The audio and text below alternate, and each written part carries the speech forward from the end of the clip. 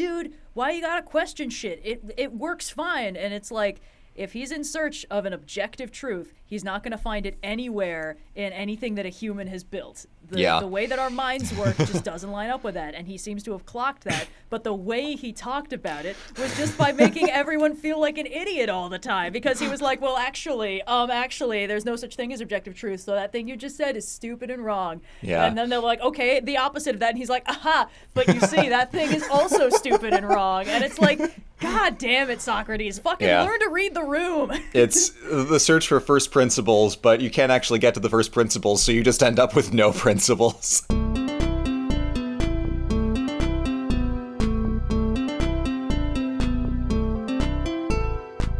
Hello, everybody, and welcome to another episode of the Overly Sarcastic Podcast. I am Blue, and I'm joined by Red. I have hot chocolate today. No Nice. coffee needed. I just got some orange Gatorade. They did not have lemon, so I got orange, and honestly, not too mad about it. But good, before we get into our drink orders for the day, we got to take a second to talk about the sponsor of today's episode, which is World Anvil. If you've been around on the channel for a while, you know that us and World Anvil have been buddy for a fair few years now.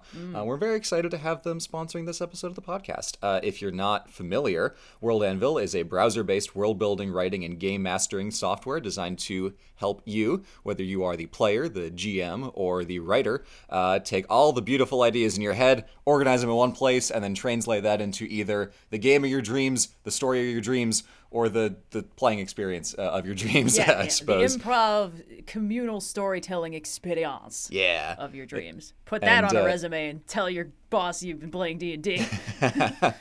But even besides D&D, they've got over 45 supported game systems and the ability to create your own, so any GM can play, plan, and present their adventures and campaigns no matter what set of tech you're working on. We'll talk a little bit more about that as we get into the meat of the episode. But they've got more than 25 article templates, interactive maps, custom timelines, adaptable wikis, and all kinds of other niche, crazy, cool stuff to get into the nitty-gritty of your world and keep everything from the table in one easy place. Because, good God, sometimes stories can spell out, can't they?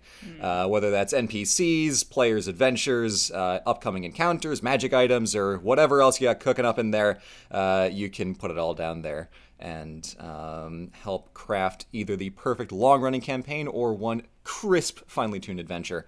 And if you are interested in that, it only gets better because World Anvil is offering a special discount to all of our listeners. Just use code Overly Sarcastic, same one you've seen before on the channel, for up to 40% off any yearly membership. Thank you again to World Anvil for sponsoring today's podcast. Yeah. It's always fun, to talk about these guys. And We've not done any sponsors in the pod before, but we wanted to work with a group of people that we've enjoyed working with personally for many years now. So if we're gonna have sponsors on, we should have it be a product that we like, enjoy, good people. Couldn't have said it better myself. Don't worry, it's fine. I'm so good at this. Now, where do we go from here? The world is our oyster. Do we just get into the videos, or do we start spitballing more? Red, take us away. What do you want to do? Maybe that's an unwise decision considering. No, I trust you implicitly. But yeah, on the subject of over 45 TTRPG systems, the video that we're recording is quite early by podcast standards, and we're going to VidCon next week. We're gonna be busy. We're gonna be busy, so we are recording this about an hour and a half after this video has gone up. And that video in question is a detailed diatribe about various TTRPG systems that aren't D&D, why they're cool, and what groups of players they might appeal to. That was not presented by me or by Blue, but by our first guest detailed diatribe presenter, my sister, who I decided to unleash on our unsuspecting asses for this one, and it went really well. It was super fun. She pulled together like a 71-frame slideshow and just absolutely went to town. It was wildly impressive. It was, yeah. We'd been entertaining the possibility of having her on a detailed diatribe for a few months now, although this subject matter was a little bit of a newer decision. Initially, I was like, hey, do you want to talk about like the Sonic IDW comics? And she was like, hell yeah. But then I was like, hey, I've got a better idea. How about we do this? So Yeah, it's always just fun to wind up the little ADHD goblin and turn it loose on the exact thing that it loves. And by ADHD goblin, I'm referring to the ADHD goblin that lives in one's brain and not actually my sister, who has more to her than just being an ADHD goblin. It was very funny getting like periodic text updates from you. Like she's crossed the like such and such slides threshold. She's adding an entire section on this. It's like, yes. Yeah. And even then, I didn't know the whole story when she started presenting, and she was like, "I've put in landmines." I was like, "Oh, good, she put in landmines." It's the one thing the detailed diatribes were missing was the threat of danger. Yeah. Oh man, so yeah, we had a great time recording that, letting the education waft over us for about 2.5 hours. And she's a natural at it too, which was really something to witness. Oh yeah, no, I knew she'd be good at it, but it's always fun to just sort of sit back and let the master just go to town. So yeah, we learned a lot about a lot of very interesting TTRPGs and their various strengths. I could tell that she was going to nail it when you were alarmed by the way that she was laying out the course of the presentation. I think you can actually hear it in my voice. I'm like, oh no, this is great. No, I'm thrilled. It's like that thing where like the season 1 bad guy is like, this threat is unlike anything we've ever faced. It's just like, oh no. So we had a good time. Always fun to raise awareness for game systems that aren't under the overwhelming conglomerate monopoly of D&D, which, as fun as it is, it's always good to remember that it's not the be-all end-all for TTRPGs. There are more board games than chess. There are more tabletop RPGs than D&D. Yep. I do think it was really cool that it went far beyond the scope of like, oh yeah, don't play D&D, play like Pathfinder and Exalted. It's like, those are great. Like those are basically like at its core, it's the same fundamental game underneath Pathfinder, it. For sure. Yeah. But I really like the variety that she brought in the discussion of like, here are some games of like completely like the GM rotates. Yeah. That's a nightmare. Yeah. Bleak Spirits was the one where we were both like, oh shit. Oh, wow. Like, and there's more of a discussion of that in the actual video, which I do recommend you watch if you haven't checked it out already. But man, the premise of like, everyone is kind of the GM. All of them are taking notes on what they think is happening. None of them are allowed to share those notes with each other. It's just buck wild. It's an incredibly effective way to make the world feel like bleak and horrific, but also like incomprehensible, but there are parts of it that make sense, threads of logic that you can follow without ever finding out the whole story and kind of spoiling the romance of, UX horrifying unknown eldritch nightmare apocalypse.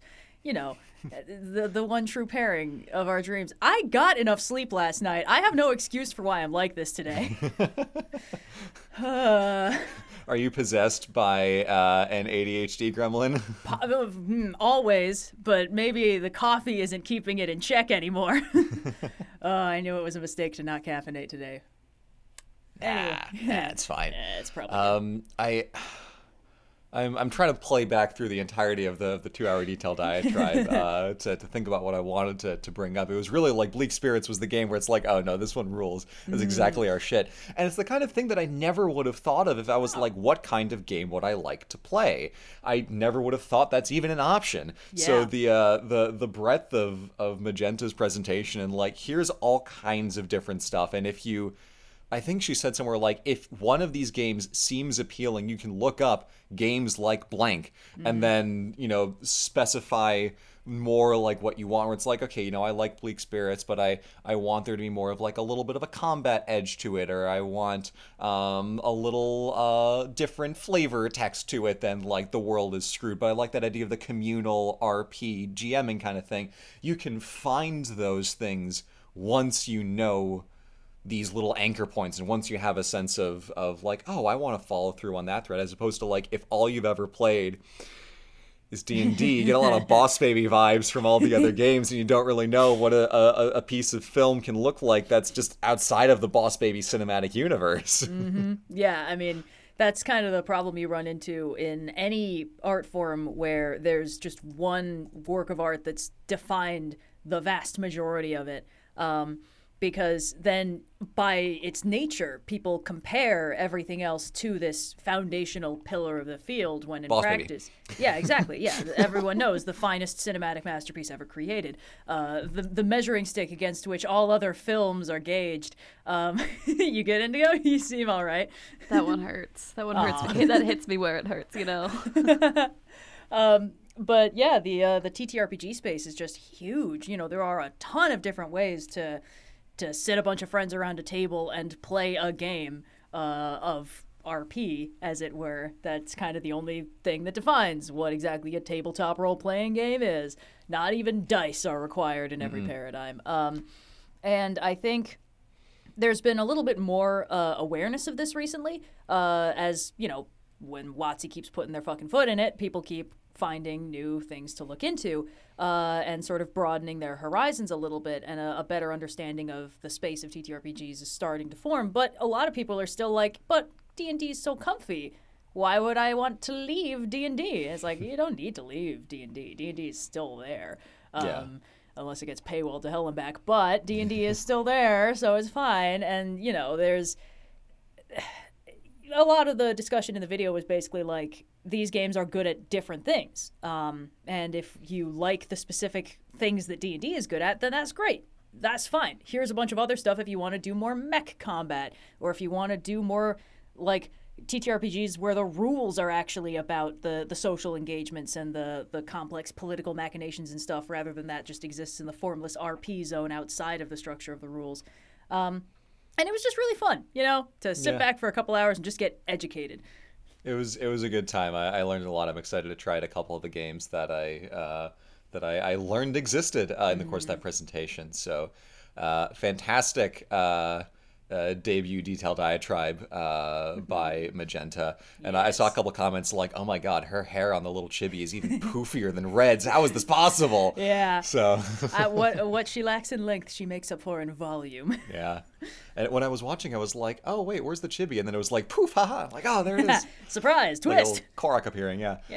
But no, that was great. Really, really fun video there. But winding back a week. Yes, winding back a week and 2,000 years. I had a History Makers on Plato that I got the idea for, like, last year. I was reading a Platonic dialogue for fun. I don't know. And I was reading the Euthyphro, and I'm like, wait, this is really good. Hold on, I can work with this. So I like took some rudimentary notes and then put it on the shelf for like a year, and then got back to it. I'm like, oh wait, no, this slaps. This is good. Plato's actually really great. Hold on, I can do something with this. And then I had to kind of turn it into a balance of like the Socrates and the Plato, and unpacking where one ends and the other begins. And I got to have that fun little intro sequence where I really highlight how much of a gremlin Socrates was. Like, Diogenes is obviously the meme because he was just belligerent in everything. But Socrates is like a genuinely well-meaning, like, wanted to just try and learn, but everyone's like, oh god, I fucking hate you, man. I liked you photoshopping his little chibi head into the various crater vases. Yeah, you can't, he's there, he's hiding. Always there. I had a lot of fun with those. It was like the first visual I made. I'm like, Red, look. I was like, Cyan, look. I did find it funny. A few comments are like, oh yeah, and Plato's name actually means broad. His, given name was Aristocles. It was actually his wrestling name. I'm like, yeah, because I made that joke in my Greek Wise Guys video 2 years ago, and I just didn't want to retread the same ground. Oh, man. Don't cite the deep magic. Average Athenian has 5 arguments a day, actually statistical error. Socrates George, who has 10,000 arguments a day and cannot be stopped, is an outlier. God, yeah. And some people did point out, though, which I didn't mention, was in the 500-man jury, the vote to convict him was like 320 to like 180 or something. It was like 280 to 220, or like some like very close number. What in the Electoral College is that? Yeah. But so it was like a margin of like 40 people or something, determined whether or not he was guilty. And then after they proposed the punishments, and Socrates is like, I should get meals for life and be put up in like the civic palace up on the hill. And the Athenians are like, Okay, so the vote to sentence him to death was a larger margin, which means that he managed to piss off even the people who thought he was innocent. They're like, okay, you know what, fuck this guy. Oh my god. Like, there were like 30 or 40 principled Athenians who were like, look, I mean, he's a menace, but he did not break the laws that he was accused of. And he's like, I deserve to be paid for by the state and taken care of. And they're like, all right, you know what? Since I've got you here. The funny thing is, when you said that initially, I assumed that it was him being cute about how he wanted to be in prison for life. Like, put up by the state, paid for meals, like that's... Oh, no, it wasn't a prison joke. He was saying, like, you should treat me like a king. I know, but I think it would have been funny if they were like, certainly, we can do that. Here is your palace, my liege. Locks the doors. Like, it would have been easy. But no, they were like, let's just poison him, whatever. It's like the way that they have to lead him in is a string of, like, susceptible to argumentation looking people standing on the road making observations. So he meets the first guy, has an argument with him, takes 2 steps, gets lured into the second guy. Ooh, a person to argue with. Ooh, a person to argue with. And the last guy is in his cell and they slam the door. That poor guy. The ultimate sacrifice to put Socrates away forever. Yeah. And then even in the Credo where it's like, hey, Socrates, like, I bribed the guard to get here. We've been visiting you all month long, bribing the guards to get in here. They'll let you go if you go. And he's like, no, I would never dare. Fuck you. Socrates. Like, principled, sure. Hilariously annoying, absolutely. Yeah. Kind of a dumbass. Sources vary. Yeah. But, Yeah. I'll disagree on principle with the comments that were saying, like, oh, he's like an ancient Athenian Ben Shapiro. And the reason that's not true is because Socrates does not have a disingenuous bone in his body, whereas Ben Shapiro's a snake. So the comparison to, like, modern provocateurs is really misleading, because the idea of, you know, being a provocateur in the modern online sense is like you say something controversial to get attention.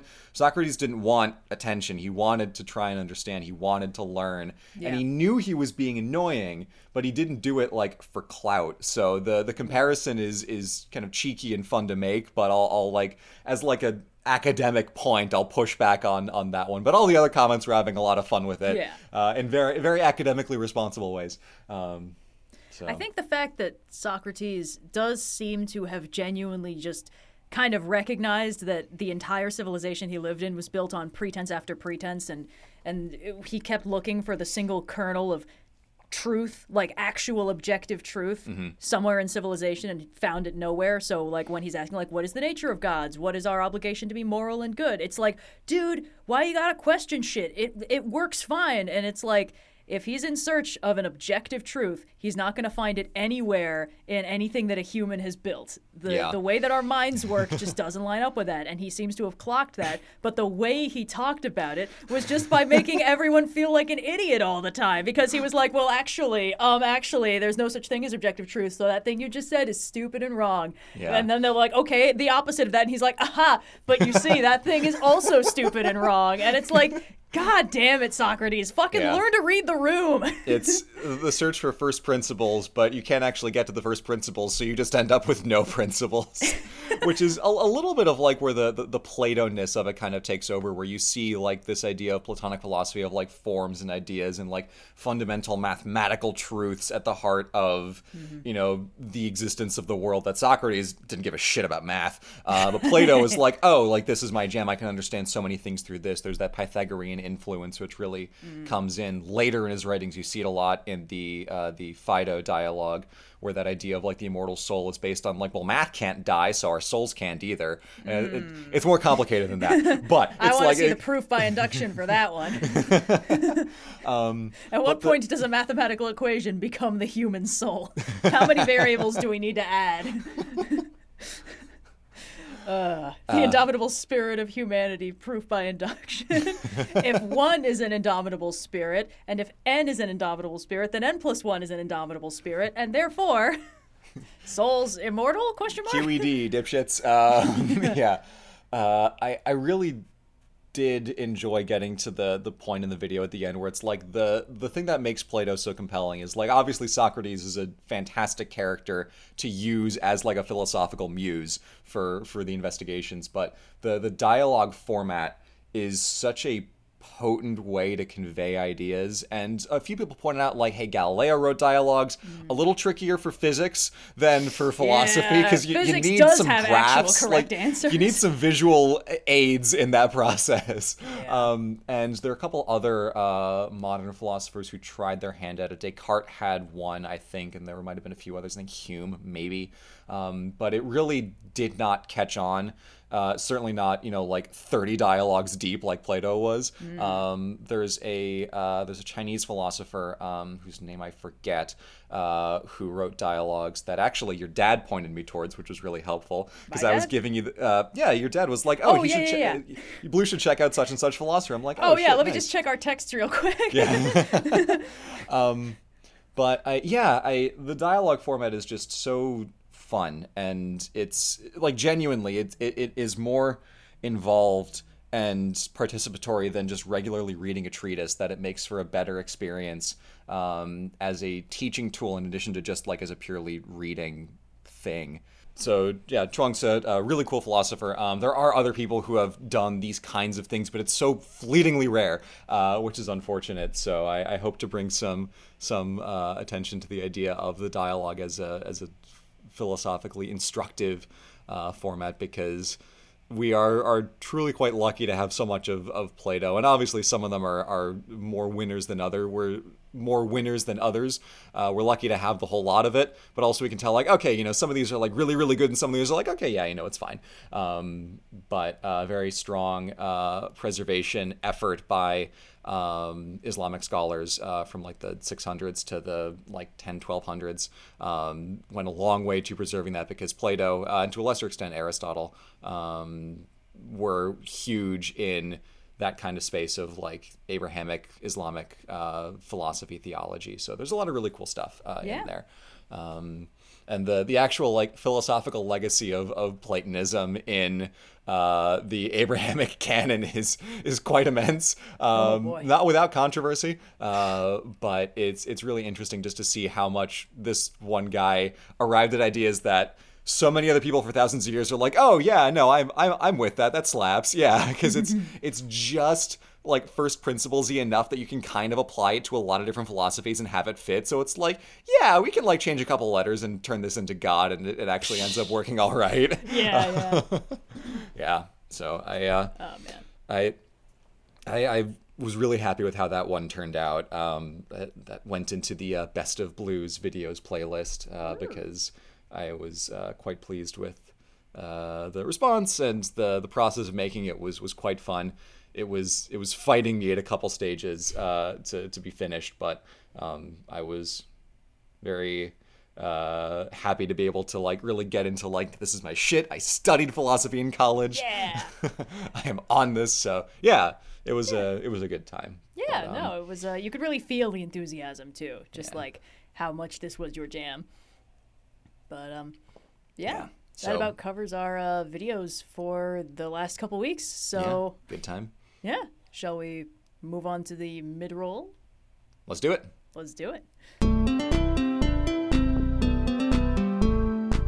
Today's episode of the Overly Sarcastic Podcast is brought to you by World Anvil. World Anvil is a browser-based world-building, writing, and game mastering software designed to help you, the GM, plan and world build, all while keeping your adventures organized and in one place. With over 45 supported game systems and the capability to create your own, World Anvil provides solutions for GMs to play, plan, and present their adventures and campaigns. World Anvil features over 25 article templates, interactive maps, custom timelines, fully adaptable wikis, and any other tools you need to organize the story from the table in one convenient place. Keep track of your players' adventures, key NPCs, plan upcoming encounters, create magic items, and plenty more. With the Chronicles feature, you can combine the beautiful organizational power of timelines and maps to plot events across time and space. Perfect for a long-running TTRPG campaign or one finely tuned adventure. Interested? Of course you are, and it only gets better because World Anvil is offering a special discount for all you lovely listeners. Just use code Overly Sarcastic for up to 40% off any yearly membership. Thank you again to World Anvil for sponsoring today's podcast. Hello and welcome to the Q&A portion of the Overly Sarcastic Podcast, where we answer your questions from Ask OSPod on Discord. Normally, our first question is from one of our lovely patrons, but because this is the 70th episode of the podcast, and therefore one of the multiples of 5, we're going to be doing the lightning round, our one and only recurring bit. In this section, we are going to take some of the suggestions from you, lovely listeners, asking if we've watched, read, seen, heard of, etc., different properties of media. Some authors got mixed in there, all sorts of fun stuff that we just don't have time to individually address otherwise. And we're going to rapid fire be going through and saying if we've seen, watched, heard of it, etc., quickly and briefly. Sure. Modifiers, I don't think we have ever once actually stuck to by the end of the lightning round. No, never. You're all welcome. But without further ado, let's get to our first property here. Heartstopper. I've heard of it. Yeah, No. it sounds familiar, but no. Yeah. Warrior Cats. No. I was a child of the early 2000s, I recall. I saw those books, never read them. Have a couple friends Really? that were big into them. I mean this Yeah. only as a compliment, but you do have big I read Warrior Cats energy. How is that meant as a compliment? I also read Warrior Cats. Okay, yeah, I see it. No, I get it. No, I just never picked him up. I was a fan of other animals have their own secret world stories. It's adjacent. Never got into Warrior Cats. There were a lot of those books, too. There were. Yeah. Yeah. I think I only read the first two, like, because they came in sets of 5. I think I read, like, the first 2 sets of 5, and then I sort of 5. fell Yeah. off. It's also the same written way, by, like, the Percy 7 Jackson. people Yeah, writing it's one of together. those, like, Izzy's, book has a packaging video ones about where it. it's got, like, it's one name, but it's a bunch of different authors under that name, kind of like how the Magic Treehouse were. Magic Treehouse wasn't one guy? No, No, very my much not. childhood. I only read like 3 of those books. Yeah, you know the Sherlock Holmes stories? Arthur, Conan, and Doyle, 3 different guys. Don't. People are going to believe you. She would believe it. Oh, God damn it. Planescape Torment. No. Oh, familiar, but no. No, I want to say that that's TTRPG related, but maybe that's just 'cause It is being- absolutely TTRPG yeah. related, Yeah. but I don't know what it is. Discworld. Yes, all of it, most of it. Do it. It's good. Read guards, and then just keep going. I tried to read the exact first book, The Color of Magic. I got about. It's not that I didn't like it. I just got halfway through and I just kept not picking it up anymore after That's that. why you should read guards. So I've been told. Uh-huh. Because we've been friends for years. That's why you've been told. Between you and Dominic Noble, I really do get the Discworld stuff from both sides. Hades Town. Yeah. I actually saw it on Broadway. It's really good. I have not. In the between acts thing, when Orpheus is traveling to the underworld at the end of Act 1, Eurydice is in the underworld and Orpheus goes to rescue her. And at the beginning of Act 2, Orpheus runs up through the audience and climbs on stage and is like, "Eurydice, I'm back!" And I feel so bad because when I saw movement and I literally said out loud, "Oh fuck!" as the guy sprinted past me towards the stage. So sorry. It's got good music. That guy was in Spider-Man Turn Off the Dark. That makes Career sense. still going strong. Shadow and Bone. Oh, Netflix show or the books? It doesn't say. Either. Neither, for my case. Haven't read the books, but I have watched about 3/4 of the show. It's fun. Yeah. Genshin Impact. No. No. Never. Undertale / Deltarune. Watched I know the few memes. playthroughs of it, but didn't play it myself. No. Haven't played it. Christopher Titus. I don't know what Comedian? that is. It's No. Terraria, the game. I know When about it it. first came out, and it was still being called 2D Minecraft, 2D because Minecraft. no one else had made like Minecraft clones yet. boy. But there's so much more stuff to it now, and I have not touched it in like a decade. Never played it. It was my little brother's go-to game for a while growing up. Script Welder, the game dev known for Deep Sleep and Don't Escape. No. Sorry. Sounds cool though. Slug Terra. No. But wait, I've heard that name before. I just have no idea what it is. I want to say that it's like a cartoon, but Hold on. don't quote me on that, because I also Slug feel like this Terra. is vaguely Canadian animated television series. Stormhawks Energy? It looks. Hold on. It might Yes, be a big show that gives Stormhawks energy. Oh no, it's like the slightly polished version of the exact same animation rig. That explains Wow, it. yeah. That explains why it's stuck in my brain. I've never seen it, but I suspect I saw the image for it on Netflix or something. They appear to have guns that shoot slugs. Makes sense. Does it? Chaotic game / TV show. No. No, sorry. Warhammer Horus Heresy. Oh, I mean, tangentially, in my Warhammer 40k days, I think I had the source book for the Horus Heresy TTRPG. Not a fun world to put your brain in, really. So, not my highest recommendation. Also, by the numbers, it just doesn't work out that you would ever be able to play a Psyker because 10,000 of them are sacrificed every day to preserve the Emperor on the Golden Throne. And that means, and it's also like incredibly rare to be born a Psyker anyway. So if you do get born, you are absolutely getting scooped up and put in the mulcher. Sorry, gang. The math just don't add up. The Dune Saga. First book, yes. Movie also. No. But didn't read Dune Messiah, Children of Dune, God Emperor of Dune. My uncle's favorite joke is to continue listing Dune books, but start peppering in books from the later Wizard of Oz series. Patchwork Girl of Dune, TikTok of Dune. There's a really funny Daniel Green skit about how weird the later Dune books get. It's good. Before or after you get the slug centaur emperor of mankind. The joke ends with Paul fucking the sandworm. Oh, yeah.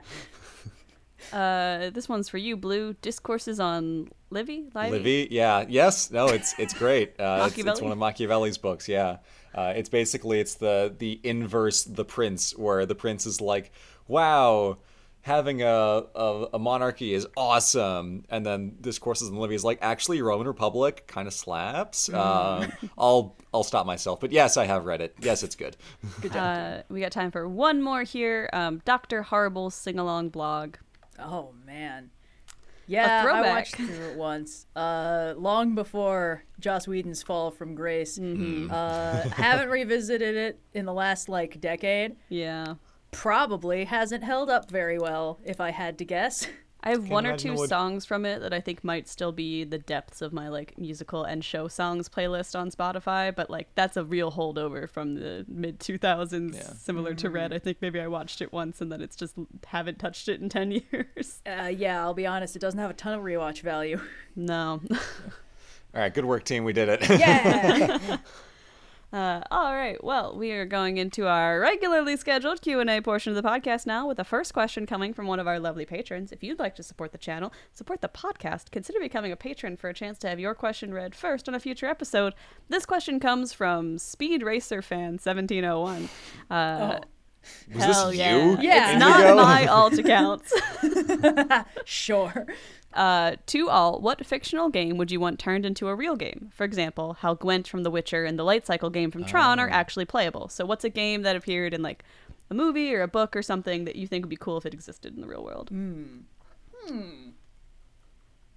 The problem is, a lot of those have been turned into real games, and most of the real games aren't as fun as they are in the original. Yu-Gi-Oh! The card game is a fucking mess. Yu-Gi-Oh! As it exists in the universe of Yu-Gi-Oh! Hell yeah. Yeah. I do think that there is something to be said for the multi-layered, multi-dimensional chess from the Star Trek games where it is just sort of chess, but you have more boards. Conceptually, I think that's very funny. Well, and I'm sure that someone has made that a real thing at some point, but they absolutely there have. are tons of them. Isn't Kirk supposed to be weirdly good at it? I feel like that's a running He's gag. weirdly good at anything they decide to throw it. It's true. Yeah. It's really funny to me that people think of the two, Kirk is the jock and Picard is the nerd, whereas no. Kirk cheated so he could pass the unpassable exam, and Picard got into a bar fight that ended when he got stabbed in the heart, and he considers this a minor event in his overall life. Isn't there Tack from that Patrick Rothfuss book, Name of the Wind or something? I think that does exist. It is. It's good. Yeah, I was going to say, I played the game. I don't really know what book it's from, but it's good. Sign and I played it. It's actually quite fun. They made the game Thud from Discworld book Thud into a real board game, and it is also good. Nice. I know exactly what my answer to this question is. Oh, yeah? I want Cones of Dunshire from Parks and Rec to be a real game. And I think there is a Kickstarter or something that was making it into a real game, but I have not seen it. I want the hat. What? I don't know, man. Redless is not engaged. Okay, all right. I'm sure it's fine. The hat is probably from the show where Adam Scott's character, when he's in between jobs for part of a season, goes completely off the rails and makes a stop motion movie, and as part of this also creates his own board game that's kind of Settlers of Catan-esque called The Cones of Dunshire, and it's sort of a running gag. And in a later season, they go to this tech HQ and they're getting shown out the door when they see some of the staff playing the Cones of Dunshire, and in order to like get free Wi-Fi for their town, Adam Scott's character goes in, plays the game, and wins because he's the architect of it all after all, and that's how he earns their respect. But it's like an overly complicated, it's kind of in the same vein as the New Girl's like true American bit, where like no one ever really tells you all the rules to this game. It's just sort of like you just see them playing it occasionally. That's sort of the realm it's working in. Oh man, I miss New Girl. That was such a good show. What about the hologram chess thingy from Star Wars? Yeah, they've made that. Yeah, that's... Of course they have. Yeah. But the hologram version of it. Oh, yeah. No holograms. Get on it, Disney. Oh, boy. Every once in a while, I'm like, what would an OSP board game be? And then I think about it for 2 minutes, and I'm like, yeah, I don't really know. And then 6 months later, I'm like, oh, what would an OSP board game be like? And then it never, it's a cycle. Because we never have any ideas for it. We're just like, what would it be? And the answer is like... Trivia Pursuit with incredibly specific categories. Yeah, maybe. I'm glad that actually is a real game now. I wanted to get out of the Kickstarter production zone so I can buy it. Well, this next question comes from Brainship2Red. I get the distinct impression that you are not a fan of the BBC Sherlock. What Sherlock Holmes adaptations do you like, and what do they do better? Ooh. I put this one in here because last night Red texted our group chat with a picture of a hat that I got a Sherlock received. Holmes deerstalker hat for my birthday, and it slaps. So I was like, unfortunately, now we have to do some kind of stream where I get to wear this hat. So you'll just have to trust me. It looks great. Oh, man, the different adaptations of Sherlock Holmes. There are so many. My go-to fave is the high-octane action Guy Ritchie movies. They're really good. They're shockingly good. It's an incredibly interesting portrayal of Sherlock Holmes, the way he was always meant to be characterized, riddled with ADHD. Yeah. It was a shame because, like, when the movies came out, they were kind of like the inferior RDJ property between that and Iron Man. Yeah. And then, like, Marvel did its whole, like, crazy thing, but the Robert Downey Jr. Sherlock movies, the Guy Ritchie ones, like, remained so pure and really, really good. This is a really niche thing for me to like about those movies, but the first one especially, the entire emotional core of the movie is that Watson is getting married and Holmes cannot emotionally process that. Mm-hmm. And no matter how you read the relationship between Watson and Holmes, and there are many ways to read it, but I, as an ace, personally quite like that you can absolutely read it as just like Sherlock Holmes has one person in his life who matters to him, and that's Watson, and he doesn't really know how to handle that Watson is going to have another person who matters to him that much. And the fact that Watson is also clearly feeling this and is not happy about how Holmes is not happy. I think that is an incredibly interesting emotional arc for them to play out through the movie, and it becomes very clear that they both care about each other but are having trouble communicating that past this thing where ultimately Watson has a priority that Holmes does not, and I just think that's a really cool thing for them to explore that never really gets brought up in the books because Watson having a wife kind of just, it feels like something Doyle forgot he wrote and then forgot he didn't have, and you know what, it's fine. Those stories don't need to hold together the way that people think they do sometimes, but that part I really like about the first movie, and the portrayal of Holmes overall is really good. The idea that his inability to switch off his constant analysis of the world is kind of why he doesn't go out very much. I just thought that was a really fun portrayal of him. Also, the action scenes are excellent. Yeah. We all love Discombobulate. Yeah, Discombobulate fucking slaps. Everybody loves that one. It's just so fun. And also, it's one of the only portrayals of Watson that, like, owns up to the fact that he's a fucking badass and a war hero and, like, really handsome and cool. I just think it's fun. But there's another adaptation that does something similar in a completely different way. I've been watching a little Elementary. I love Elementary. I love Elementary, too. It's an incredibly consistent show for something that ran for 5 seasons. Like, there's never a point where it gets worse demonstrably. That's quite impressive. I think the only downside I have to it is that the crimes are really basic stuff. It's a police procedural. The crimes are simple. You don't really get the adaptation of classic Sherlock Holmes mysteries. So it's just, we've got a modern Holmes and a modern Watson, and they are solving normal crime. Modern Watson, played by Lucy Liu. Oh my God, there is Lucy a plot Liu is point. Watson. First of all, she's incredible in it. She's killing the role. But also, there is a plot later on where they're like, Watson has to be able to defend herself. And I'm like, you don't need to convince me that Lucy Liu needs to learn martial arts. That's Charlie's fucking angel right there.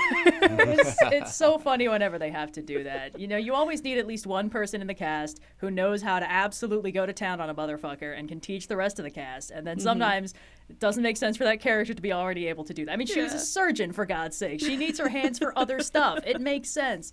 But yeah, so overall fave, the ones that I can just revisit whenever, and they're always good. Those are the Guy Ritchie movies. Elementary, I've been having fun working my way through slowly.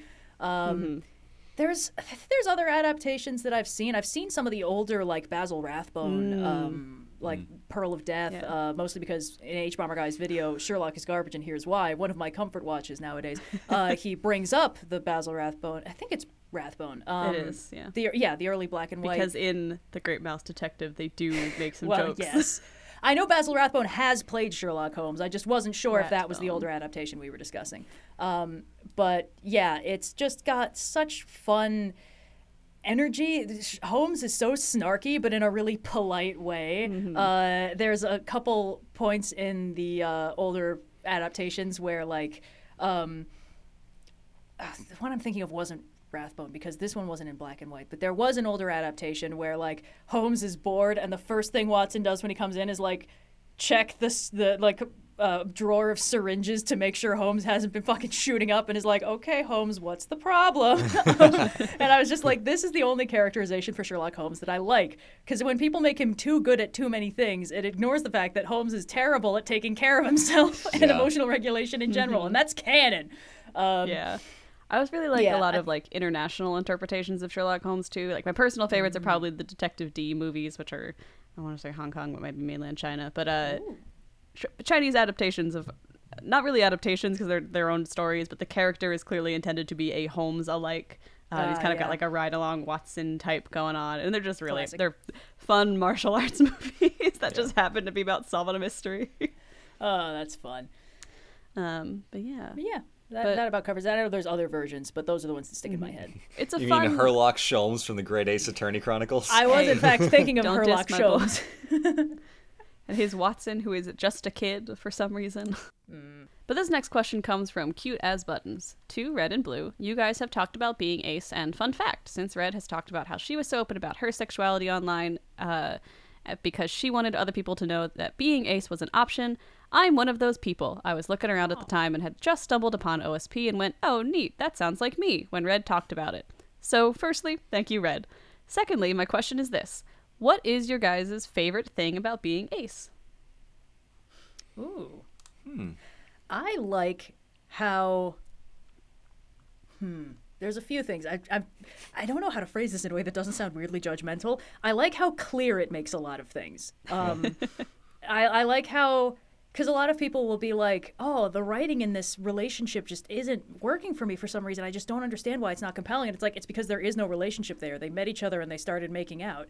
They don't actually like anything about each other. And if you don't find they're hot and they're making out with each other appealing, it's very easy to see, like, these characters have absolutely no chemistry. One of them barely has a personality. It doesn't work like that. Or, like, what are they trying to advertise here? Get the half-naked lady out of the way. I'm trying to see the car, like that sort of thing. It makes certain things clearer because a large portion of how things are advertised and framed in storytelling and just, the world at large is basically invisible when it just doesn't register to you.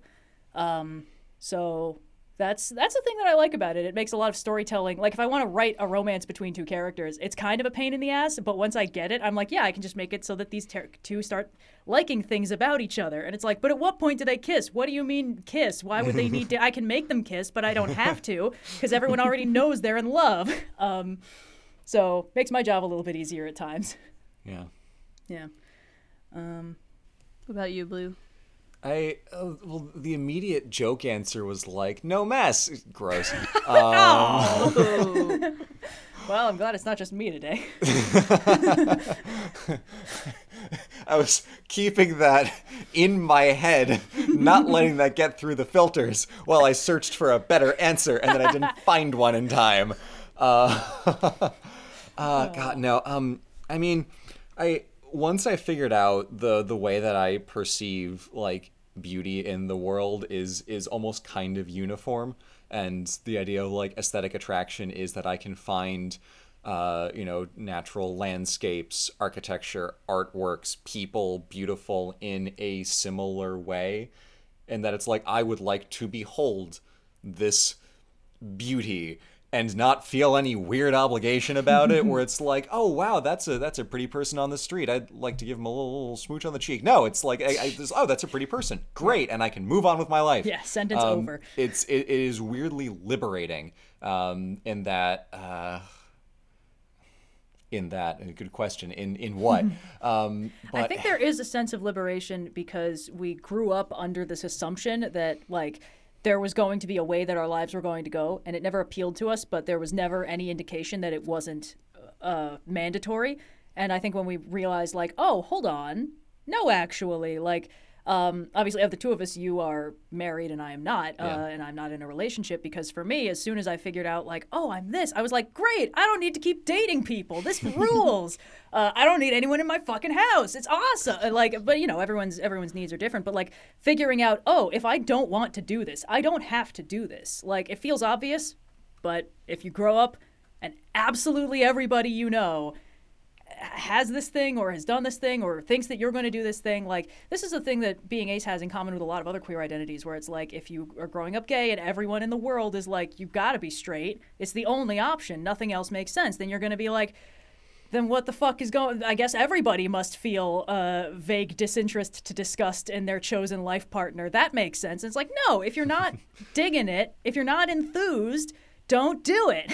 Yeah. You don't have to. It's like once you break that first mental chain, all the other ones are like, yeah, and then it's like, oh wait, I can actually do what I want. So that's not a thing that's inherent to being ace, but it is inherent to figuring out your identity, or the sort of liberation of giving yourself permission to live as you want, rather than feeling stuck in something that you were taught was universal. So that's just kind of the universal joy of figuring out who you are and then doing it on purpose. Yeah. I also like how it's made me feel very upfront about just being like open with my friends about how they are the most important people in the world to me. It's like there's no fear that I'm, you know, again, going back to the Holmes and Watson drama, I was like, I wonder why this is resonating so hard. Ooh, you know, we're at the age where a lot of people are getting married, and I kind of like that all the friendships we've curated are just kind of like, yeah, now I have a friend and another friend in this person's spouse, and I don't need to feel weird or constrained within the limits of like, well, yeah, you know, you're all friends, but like your spouse means you don't really need those friends anymore. Like, that's never true, but it is a weirdly pervasive social thing. And I think just by sort of being very upfront about like, hey, you guys are the most important people I'm likely to ever have in my life is like, yeah, cool. Yeah, it's really nice to just be able to be very chill and have a lot of people who I care about, whatever that means for me. Hell yeah. Well, this next question comes from Pomegranate Relative. To Red, I noticed in the Hallgrímskirkja video that you double L is a pain in the ass. That you were still wearing a tank top even in Icelandic weather. Theoretically, how cold would it have to be before you consider wearing long sleeves? Okay, you guys have to understand, I had a coat on when I was outside, and the coat had sleeves. But we were going to a place that was inside. Yeah. So it made sense for me to layer under the coat with sleeves, something without sleeves, so I would not overheat when we were indoors in the places that are warmed with geothermal volcano energy. I'm just saying it was tactical and it made sense. Yeah, when it's inside, anything goes. The funny thing is, I thought Iceland was going to be my hard limit. I had like thermals with me, and I got thermal leggings and I got like a thermal turtleneck, and I was like, yeah, this is pretty good. This is solid. I didn't wear it once. I wore the thermal leggings. Those were great. I just didn't feel the need. Yeah, I don't know how you're doing that. I was layering up. I had my thermals underneath, sweaters on top. We were admittedly bundling. The one day I wore the thermal leggings, I was significantly less cold in the leg department than the other days when I was wearing jeans. So lesson learned for next time. I don't know, if I was probably going actually to the North Pole, my bottom layer would probably still have sleeves. I think it's always helpful to have an undershirt that doesn't have sleeves. This is extremely tangentially related, but you did mention the North Pole, so I feel the need to bring it up. My younger brother works on, he's going to school for marine operations. He's working on shipping vessels, and last year on the summer, the ship he was on went and crossed the Arctic Circle. And did you know that when someone crosses the Arctic Circle, someone else on board takes on the mantle of Boreas Rex, King of the North, and they go through an initiation to be recognized by Boreas Rex, King of the North? Actually, I think you told me this before. Yeah, and he has a little, like, it looks like a Costco card that says, in, like, ye old language, recognized by Boreas Rex, that this sailor has been recognized by Boreas Rex, King of the North, and it's got a whole thing. But it does look like it's like a Costco card. I just thought that was funny. That's so we were talking about the cold, so it auto-filled in my mind. Yeah. But man, every day I think about that. How do you get to be Boreas Rex? Because it's got to be someone who I think previously crossed the Arctic Circle. Yeah. Which is, there's not usually a lot of people on any given crew who have done that previously. But still, like, to be the one. King of the North. This is not turning up any solid results. It felt a little bit, because the only reason I know about it is we were at like a family party and the card showed up and all of us were like, whoa, wait a minute, we can't just gloss over this Boreas Rex nonsense. So it does feel a little bit like it's one of those like old sailors traditions that maybe isn't going to turn up too many Google results. That's so cool funny. Though. My envy is immeasurable. Literally. Just sail over the Arctic Circle. Mm-hmm. Yeah. Next summer maybe. Another place for you to test out your sleeveless energy. The coat has sleeves. This is a sensible thing to do. But we've got time for one more question here before we close it out today. And have you guys seen Across the Spider-Verse? Because I have, and it slaps. No. I have not yet. Okay, well, this one does not require any spoilers. But Wolfheart wants to know, what would your spider sonas be? So if you were a Spider-Man or Spider-Woman or Spider-Other, what would it be? Describe your spider person to us. Give us a little overview. This is interesting. This was going around a bit when the first Spider-Verse movie came out, and then it's kind of had a revival the last 2 weeks, which I'm extremely happy about. I love this. First it was like there are 6 Spider-Mans, and now there's like 1,000. Oh, people were making spider sonas back when Into the Spider-Verse. But like in the film itself. That's true. Yeah. I don't know.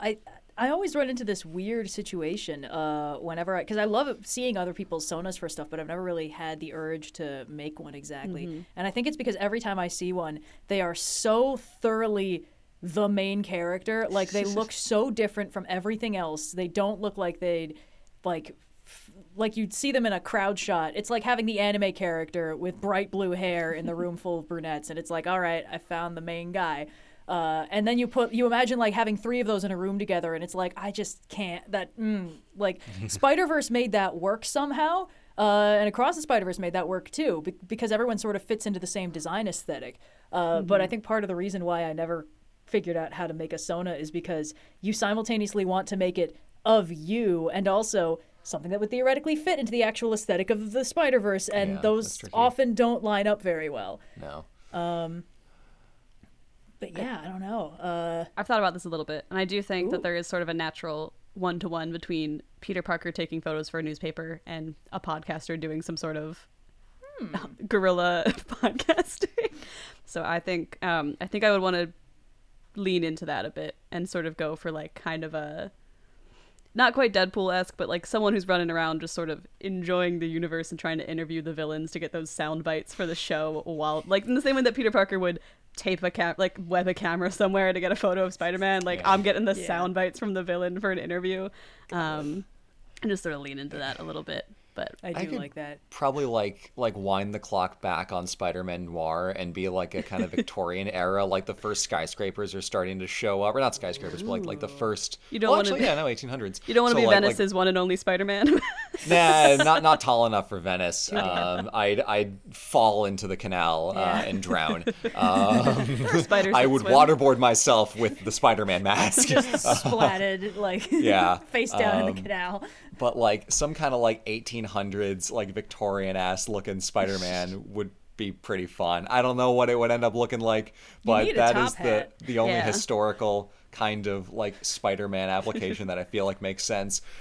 Any ancient city could not sustain a Spider-Man. The buildings are way too short. You really need the verticality to make it work. Spider-Man in a waistcoat and tails would be pretty cool. Yeah. Especially if you make the like waistcoat part of the uniform in a way, like part of the costume, so it is just sort of the tails as an extension of the spandex. If that makes sense. Here's the thing. As someone who's designed a couple steampunk superheroes in my day, I think you can't have the full Spider-Man like morph suit look. I think you need like the bandana mask and goggles, and then like a hat. Yeah. bandana, goggles, hat. Yeah. And you can have the goggles still have like the Spider-Man eye shape. Exactly, But yeah. it wouldn't be a full mask. Yeah. Mm-hmm. I really like the aesthetic of that Jessica Drew has in this movie of the like goggles that are the same shape as the eye holes in the mask. Like I want that on mine. I mean, like that shit rocks. Yeah. I want a long coat. If I have to be a Spider-Man, I want a trench coat that's long. Nice. Like Spider-Man noir, but different. Where you go, the wind follows, as it were. I think the thing is, I, as a person, don't enjoy leggings, so the pants would need to be different. I'll accept kind of like Ren Fair pirate like boots and kind of poofy pants. That's the only compromise I'm willing to accept. I just don't like leggings. But yeah, it hadn't occurred to me that you could put the Spider-Sona in a setting other than your own. Yeah. That opens up some interesting You can possibilities. go across the Spider-Verse, as it were. Oh, there it is. Don't Look boo at me, that. I'm right. I think, what aesthetic could really use a Spider-Man? I think one of them classic, like, sort of Ghost in the Shell, cyberpunk future dystopias, where the skyscrapers are tall and the cost of living is steeper. That place needs a Spider-Man. And it's kind of got the same appeal as steampunk, but in the same, like, you're just a little fish in a big pond, and the pond doesn't like you very much. Okay, coffee's happening after we're done here. But yeah, I think some kind of cyberpunk Spider-Man would be awesome. Then the trench coat Get a fits. lot of really cool like LEDs running through the. Oh like yeah, you LED-esque. absolutely need. You could the LED outline Tron the eyes lines. on the mask with like light. Yep. Yeah, I you know what I've just recreated? Batman Beyond again. So I guess that's my answer. Spider-Man Beyond. Every biological being evolves into a crab. Every superhero evolves into Batman Beyond. Batman Beyond is already what if Batman was Spider-Man, and I just derived that from first principles. So you're all welcome. Do your Spider-Sonas have like a spider, like a name, like Spider Noir instead of Spider-Man, or like et cetera, et cetera? I feel like Spider-Man Noir is still Spider-Man. They just have to call him something to distinguish him from the other Spider-Mans. That's basically what I'm asking. Do you have something that distinguishes your name-wise? If it's like, if we're going with Victorian specifically, and I'm like swinging around London, it'd have to be like Spider-Mate or something stupid and British like that. Spider-Mate? Spider-Chum. That's Australian Spider Spider-Man. These are more Australian. Spider-Man about- Steam. I got Spider-Man Beyond, obviously. I'm a hack. We've already established this. Oh, no. Audios are... you know, I go Sonic Spider. 'Cause that's sound wave related. That feels not too far off. I like it. Yeah. Well, we're back to our regular universe where Fan art on our Red... desk by Monday. Yes, of course. Or he'd be like the webcaster, because it's like... Yes. It works either way. Oh, that's genius. But we're just hitting time for the show, so if you're willing to come back over here to our universe, Red, I think we are about ready for the outro, perhaps? I feel like there is the slight problem that if your Spider-Sona has like a really distinctive voice podcast presence, you're gonna run into a situation where you're just like walking down the street on the phone and someone's gonna be like, holy shit, the webcaster! Oh, it's just some girl. And like 10 minutes later is like, oh my god. No one It'd would be ever like, you should do suspect. impressions. Yeah, you're really good. It's like, I just got one of them voices. I gotta go. I always find that incredibly charming when they did this a couple times in Across the Spider-Verse, where a character will change their voice a little bit when they're talking to someone who would know them, so that like Miles making his voice a little bit deeper, or Gwen putting on like a bit of a lilt to her voice when she's talking to her dad. I'm like, yeah, that's how I would deal with that too. I think it would just be, I'm going to use my radio voice the entire time, and therefore no one will ever recognize. There's absolutely no way it would work on anybody I know. No, not even a little bit. But no. I can dream. Oh god, that was, you know what? That was the only good thing about the Green Lantern live action movie, is that Carol Ferris sees through Green Lantern's identity immediately, and she's like, I've known you since we were kids. Are you kidding me? You're not even wearing a big, like, a face concealing mask. And he's like, oh, only good part of that movie. Anyway, thank you all so much for listening. As always, we'll be back in 2 episodes with another fun installment of the OSPod, as we colloquially call it. Check out World Anvil. Yeah. And if you're coming to VidCon, we're already here, so say hi. You see us, say hi, yeah. I don't think we have anything else. So, until next time, I've been Red. I've been Blue, and to clarify, we don't have any panels or anything. They didn't want us. We're just going to be there. We're just hanging out. This has been an Overly Sarcastic podcast. Thanks so much for listening to this week's episode of the Overly Sarcastic Podcast. We'll be back on July 5th with another thrilling installment, but if you miss us before then, be sure to check out Overly Sarcastic Productions on YouTube. Got a question for the pod? Head over to Ask OSPod on Discord for a chance for your question to be featured in a future episode.